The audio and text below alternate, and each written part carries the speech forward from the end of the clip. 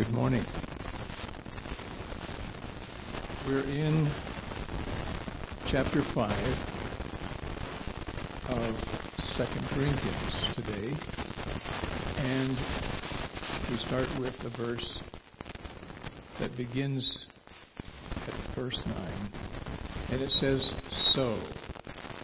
And you know what that means to me. I don't want you to find out later, but I want to tell you now just about what "so" means. Thank you for standing. Paul's talking in the early part of chapter 5 about having a tent for a body or for wrappings, and how that does not compare to bricks for longevity and for challenge. I want to back up one verse and say this represents kind of where that discussion goes before we get to our assignment for the day. Verse 8 says, "We are confident, I say, and we would prefer to be away from the body and at home with Christ." So verse 9 now. "So we make it our goal to please Him, whether we are at home in the body or away from it. For we must all appear before the judgment seat of Christ, that each one may receive what is due him for the things done while in the body, whether good or bad." And then a bridge into the second part of the chapter, the ministry of reconciliation. He continues, verse 11. "Since then we know what it is to fear the Lord, we try to persuade men.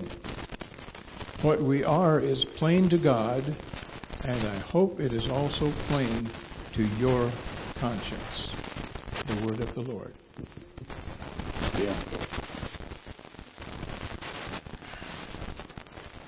We'll be talking about the fear of the Lord today.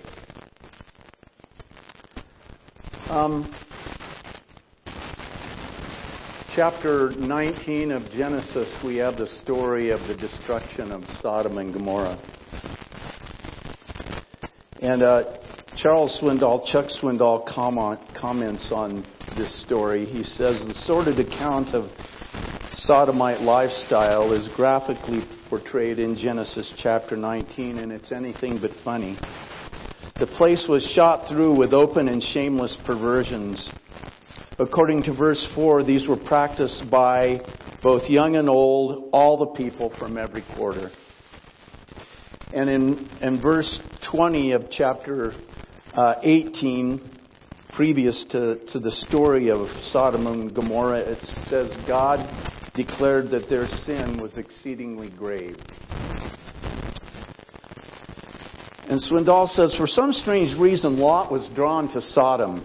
He and his family lived among these people and no doubt became accustomed to their ways, possibly viewing the perversions as acceptable.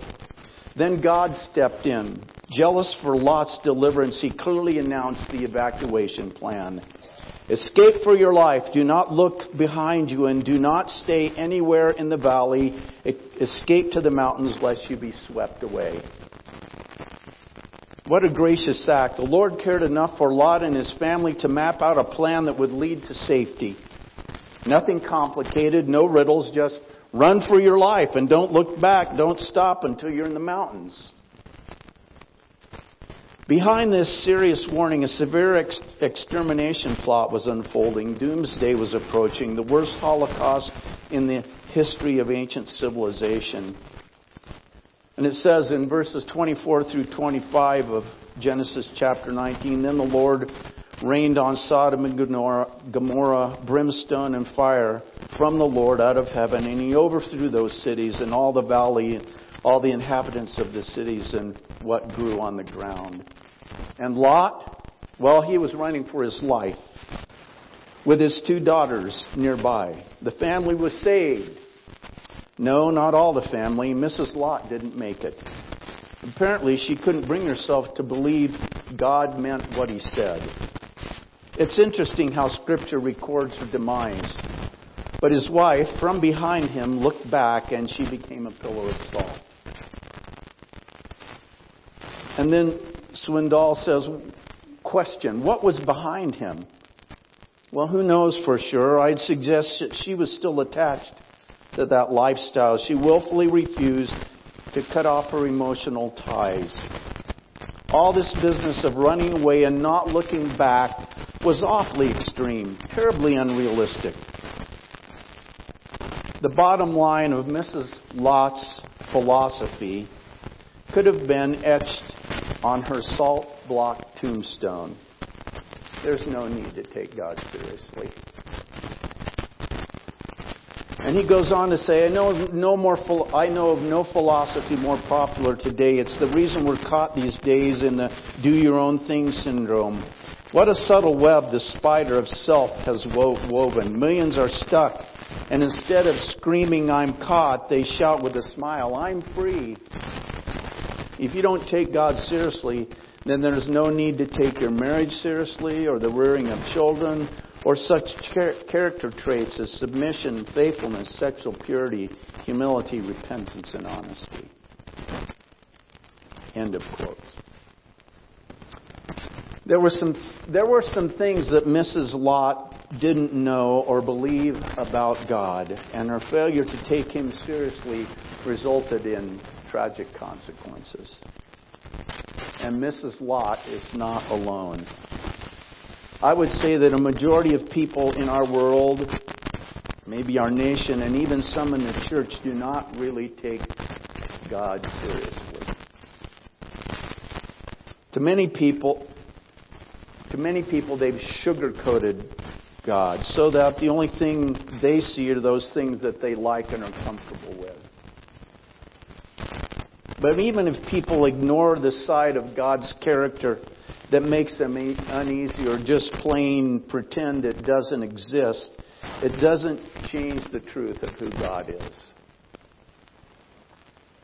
The same God who in His holiness could not bear the sin, the perverseness and wickedness of Sodom and Gomorrah, and so exercised judgment on those cities is the very same God that we worship today. His character, His word, His attitude towards sin has not changed one bit. Why? Well, because first of all, God is immutable. God is immutable. He's unchanging. A.W. Tozer writes this about God's unchanging nature. God never changes or cools off in His affections or loses enthusiasm.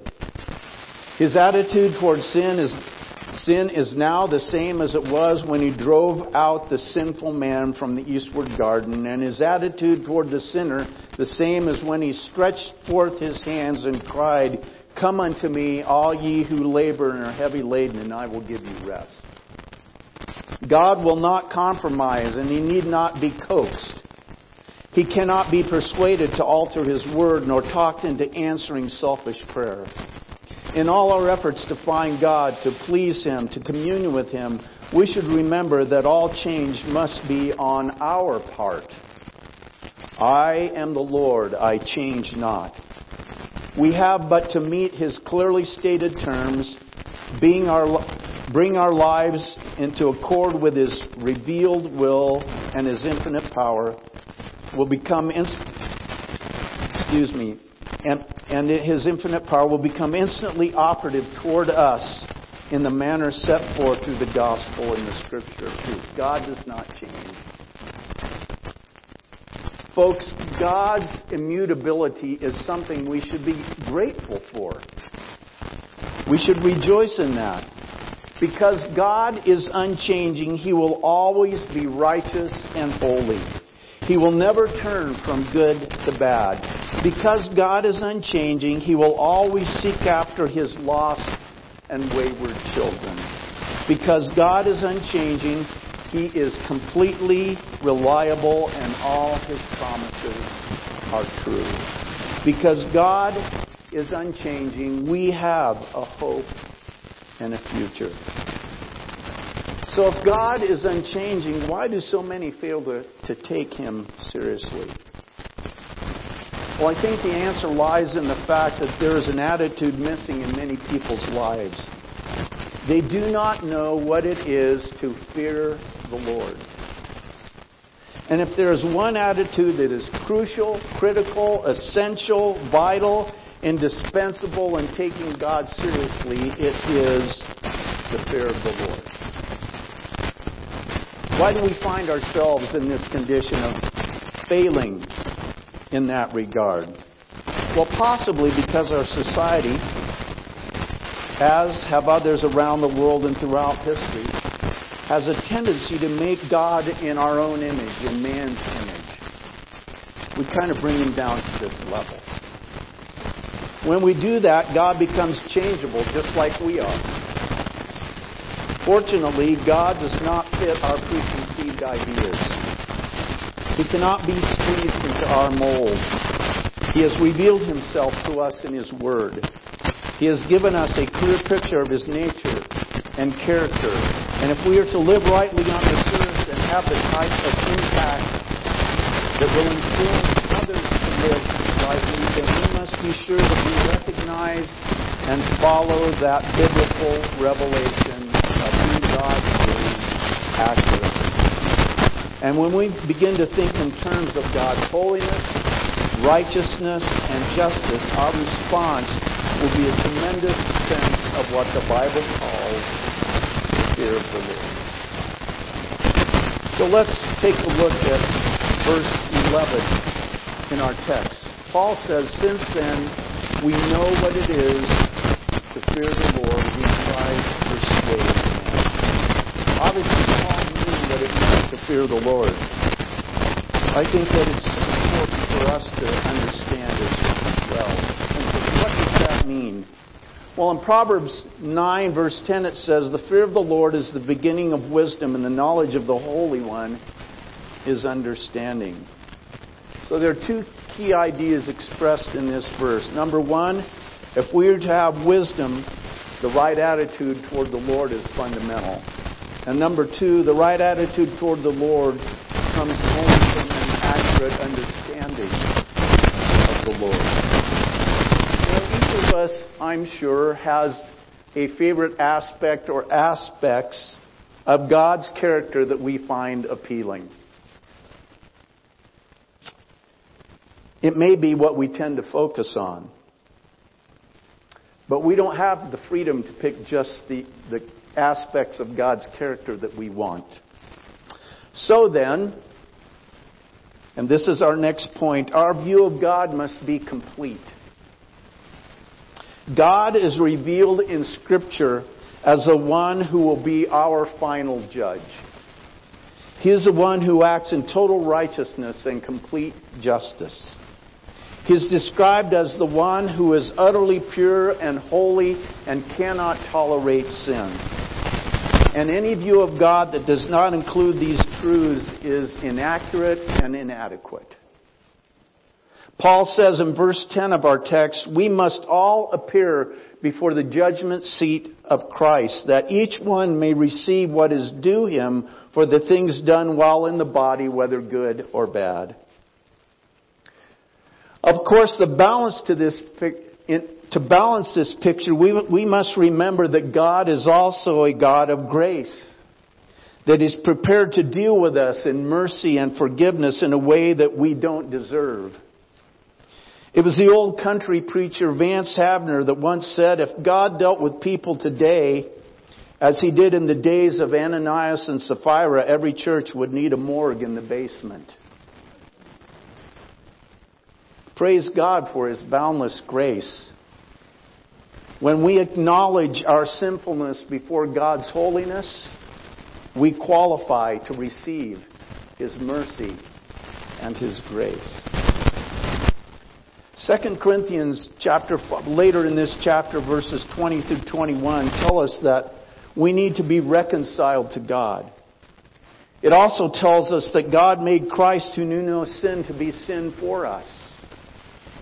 Again, there are two truths that are apparent in these verses. Number one, we are sinful. Number two, we've been estranged and separated from God.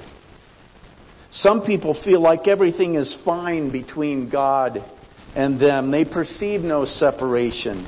As far as they're concerned, their sins aren't a big deal, and God isn't really bothered much about it. These people have never sought to be reconciled or have their sins forgiven. The reason?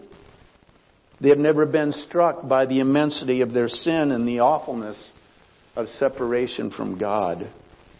And it's because they have an inaccurate understanding of who God is that Paul also reminds us of our accountability to God for the lives we have lived. There's no such thing as shirking our responsibility. We will all be accountable someday. So we must bring ourselves under the scrutiny of God's revelation of Himself in His Word and evaluate ourselves accordingly. It is only when we do this that we will accurately see God as He is and ourselves as we are.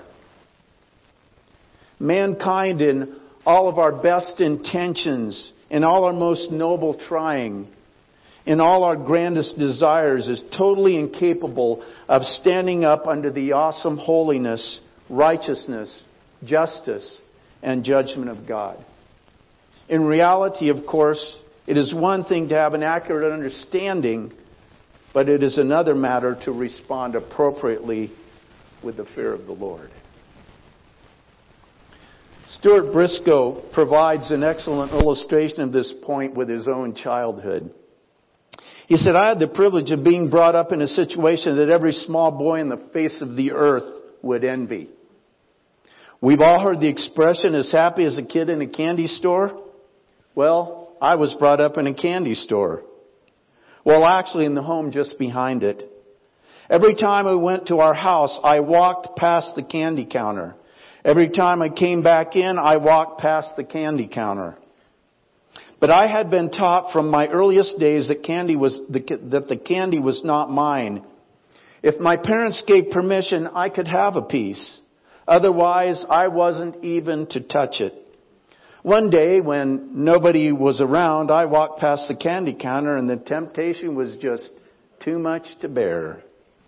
I popped some candy into my mouth. What I didn't know, however, was that my father was behind a display of produce and that he had made a peephole to enable him to keep an eye on the store while working behind the counter cutting cheese and butter. Suddenly, I heard a voice saying, 'Stuart, come here.' If it had been the voice of God Himself, I would not have been more dumbstruck. I was totally flummoxed." That's a word you don't hear very often anymore, do you? I didn't know which way to go. Now my father, who wore a white apron, which for reasons known only to my mother was starched daily, it was blindingly bright, tied in the front with a big bow from which dangled long apron strings. And to give some idea of how big I was at the time, I had just recently announced that I was as high as Daddy's shop rope, which meant I had reached the level of his navel. As I walked very subdued before him, I remember vividly the awful starch whiteness before my eyes. The depth of his voice seemed to come from the height of heaven, and the effect was awe-inspiring. Then he gave me a talk about whose sweets they were, about what I was to do if I wanted one, about the fact that I had taken one without permission. He went on to remind me that my action was stealing, that thieves were grown men who started out as little boys who steal candies, and that if I continued, I would end up in prison. And he said, and I recall thinking to myself, we've come a long way from one candy to prison. Nevertheless, he got the message across. It was stern, it was straight. It came from high up. That impeccable knot right in front of my eyes. The impact was phenomenal, and I can promise you I never took another candy again. That episode taught me more powerfully than any other that you don't touch what isn't yours. But then he goes on to say, the reason I was able to handle that kind of fatherly reprimand was the look of love in my father's eyes. His sternness and straightness, His justice and judgment were not divorced from His love. I knew He was right, and as a small boy I responded to it. Each of us must come to see God like that, in the reality of His person. And then we must respond to Him in the appropriate way. You know, the prophet Isaiah is a wonderful example of how a man or woman responds appropriately to an encounter with the holiness of God. In Isaiah chapter 6 he writes, I saw the Lord high and exalted, seated on a throne, and the train of His robe filled the temple, and they were calling to one another, Holy, holy, holy is the Lord Almighty. The whole earth is full of His glory. And how did Isaiah respond to this scene? Well, he said, Woe is me, I am ruined. I am a man of unclean lips, and I live among a people of unclean lips, and my eyes have seen the King, the Lord Almighty. I don't know if you do what I have done, but I read that passage of Scripture and I try to put myself in Isaiah's place. What must that have been like? And how would I have responded? The prophet's right understanding, his realization of who God was, resulted in reverence to the Lord. We see this in his sense of smallness in the presence of God. In his humility and submission to divine authority, and his sense of shame in the presence of God's purity and holiness. And that's what it means to fear or reverence the Lord. Now, let me change directions for just a few moments and look at what hinders a proper understanding and response to God. In Psalm 36, 1 and 2, and Julie was reading through were you in your year Bible this morning? And this verse came up.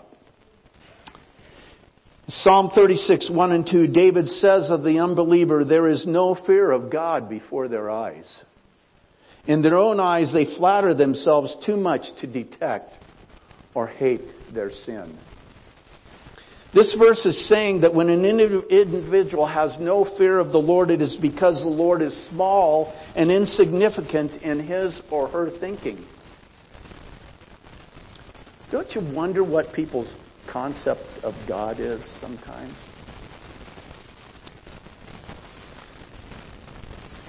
When a person is totally absorbed with themselves and God is on the fringe of their life, if He is considered at all, then it is likely that they will be so self-centered that they will never detect nor hate their own sin.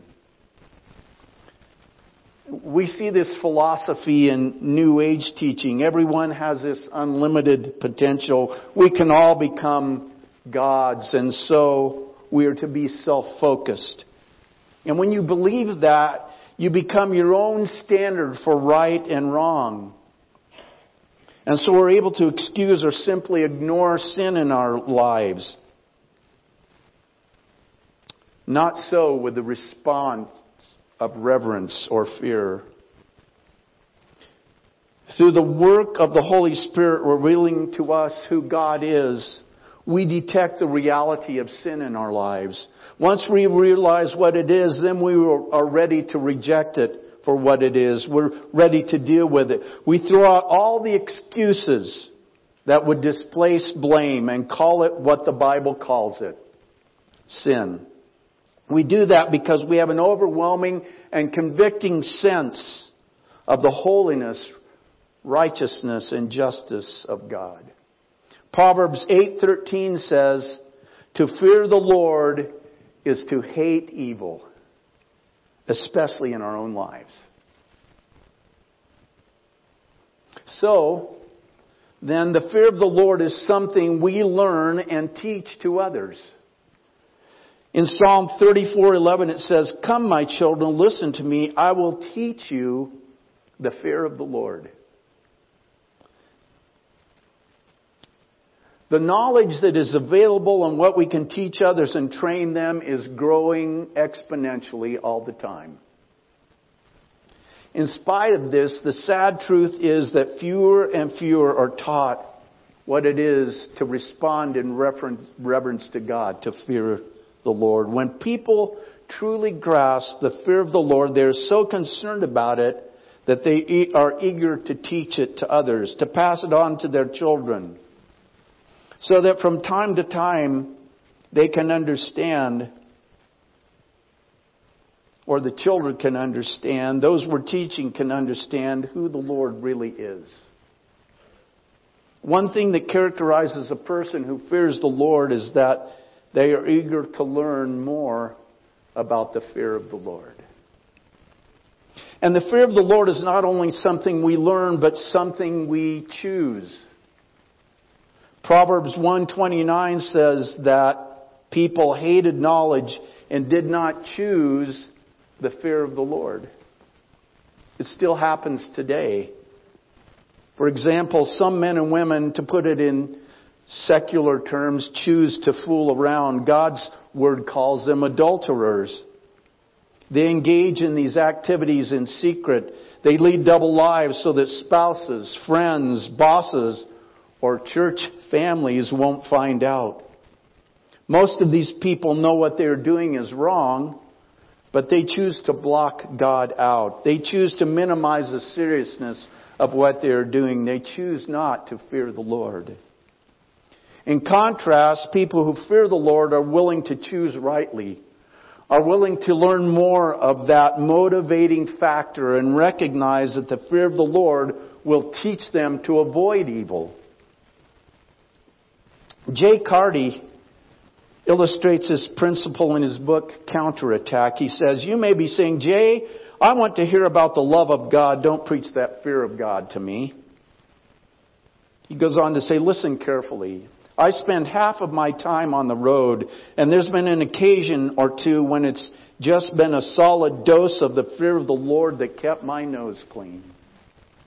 I have even gotten to the point of being willing to disobey God, but I was afraid of the consequences. I knew the outcome would be too severe. A time of physical pleasure followed by a few seconds of zing can never be a substitute for destroying a family, ruining a ministry, and causing the dominoes who look to you to stumble and fall."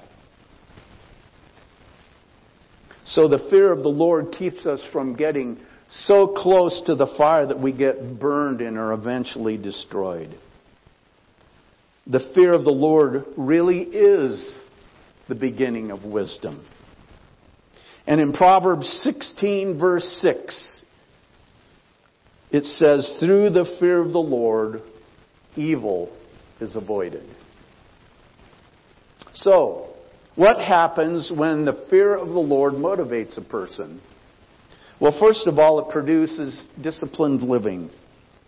According to Exodus chapter 20 and Deuteronomy chapter 6, where we find the 10 Commandments listed, the commandments were given by God to help His people learn the fear of the Lord and to keep them from sinning.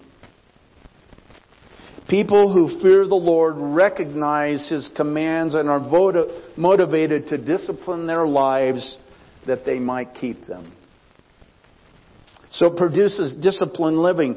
The second thing it produces is holy living. In 2 Corinthians 7:1, it says, "Therefore, since we have these promises, dear friends, let us purify ourselves from everything that contaminates body and spirit, perfecting holiness out of reverence for God."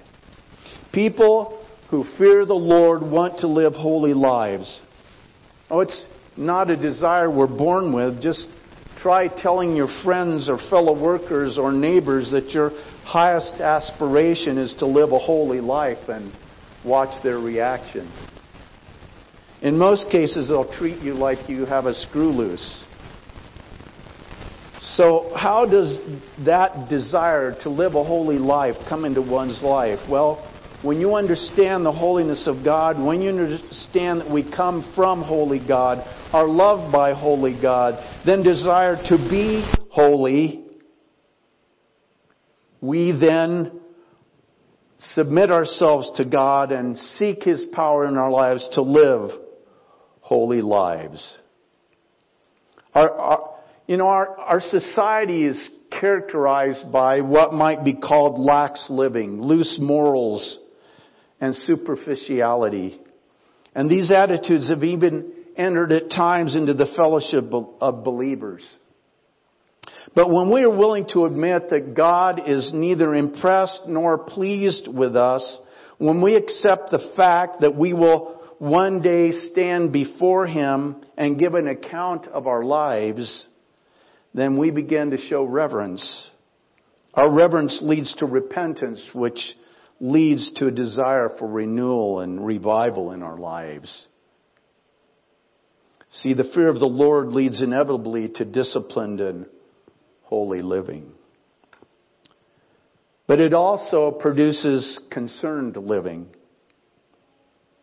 Back to our text. Since then we know what it is to fear the Lord, we try to persuade men. See, because we understand the fear of the Lord, we're concerned about people and look for ways to demonstrate that concern. A part of our unique mission as a church is to win the lost for Christ. Now that probably doesn't sound all that unique, except that many churches today have lost that vision. Why? Well, there's a lack of concern in the church today for people who don't know Christ. And the reason is that we don't honestly believe they're lost.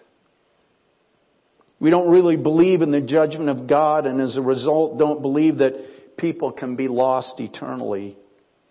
And if you don't believe those things, and you also don't believe that people need to repent of their sins and accept Jesus as Savior, well, that's a series of dominoes falling, isn't it? See, a fear of the Lord demonstrates itself in a commitment to evangelism and missions. It leads to a genuine belief in the lostness of humanity, their inherent sinfulness, and the inevitability of the judgment that faces them someday. If we fear the Lord, we will fear for those who do not fear the Lord. By the way, you think, where's the love in all this? I'm talking about that next week. Okay. What a wonderful thing it is to rightly understand the Lord and respond appropriately to Him. I mean, not to just see one aspect or one side of God's character, and to respond appropriately to Him. It's a powerful motivating factor, or should be. And the key to all of it is a balanced view of God. God, of course, is gracious. Of course He is merciful. Of course He is loving. Of course He is forgiving. But He is also holy, just, and righteousness, and our judge. Therefore, if we are to live rightly before Him, both sides of God's character must be built into our understanding. Only then will we incorporate a proper fear of the Lord in our relationship with Him.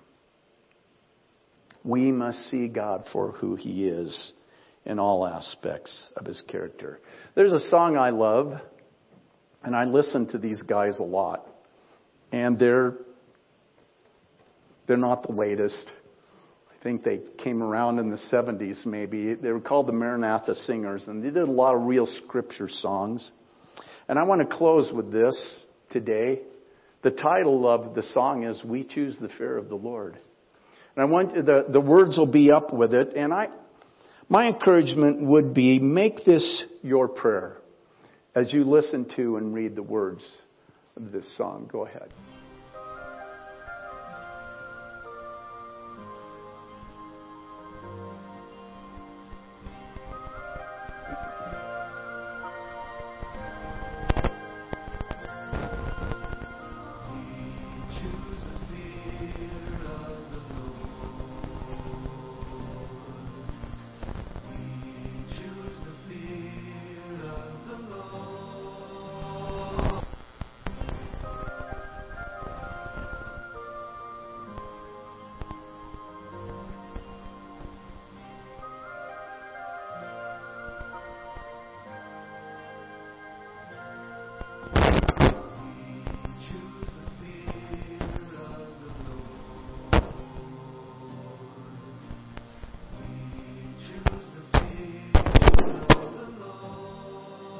It's all right, guys. As long as they've got the words on this. Thunderstorm. As long as we've got the words on the screen, we don't have to have the volume as loud. That's fine. Go ahead and play it. If we can. Thank you.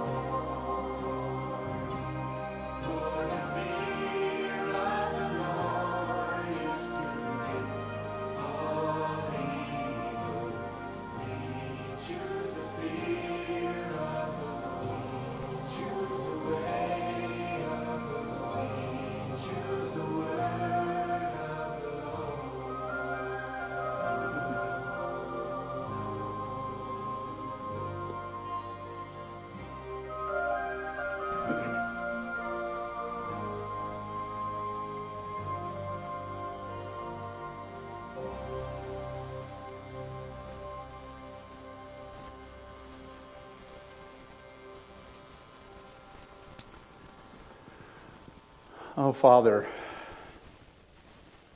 I want that to be my commitment. I choose the word, I choose the way, I choose the fear of the Lord. May that be our commitment as your people. Oh, we love the fact that you're loving and kind and gracious and merciful. But we also need to see you as a God who is righteous, holy, and just. A complete view. And then choose your way, choose your word, and choose to fear you. And as best we can, teach others the fear of the Lord as well. That may that be a commitment, a prayer of our lives today.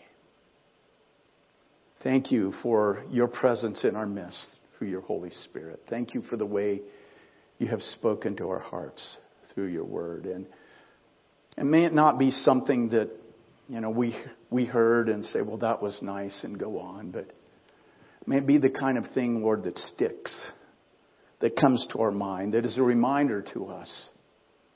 So that, Father, we do walk in ways that honor you, that reverence you, that we choose the fear of the Lord. And Father, we pray these things in the strong name of Jesus. Amen.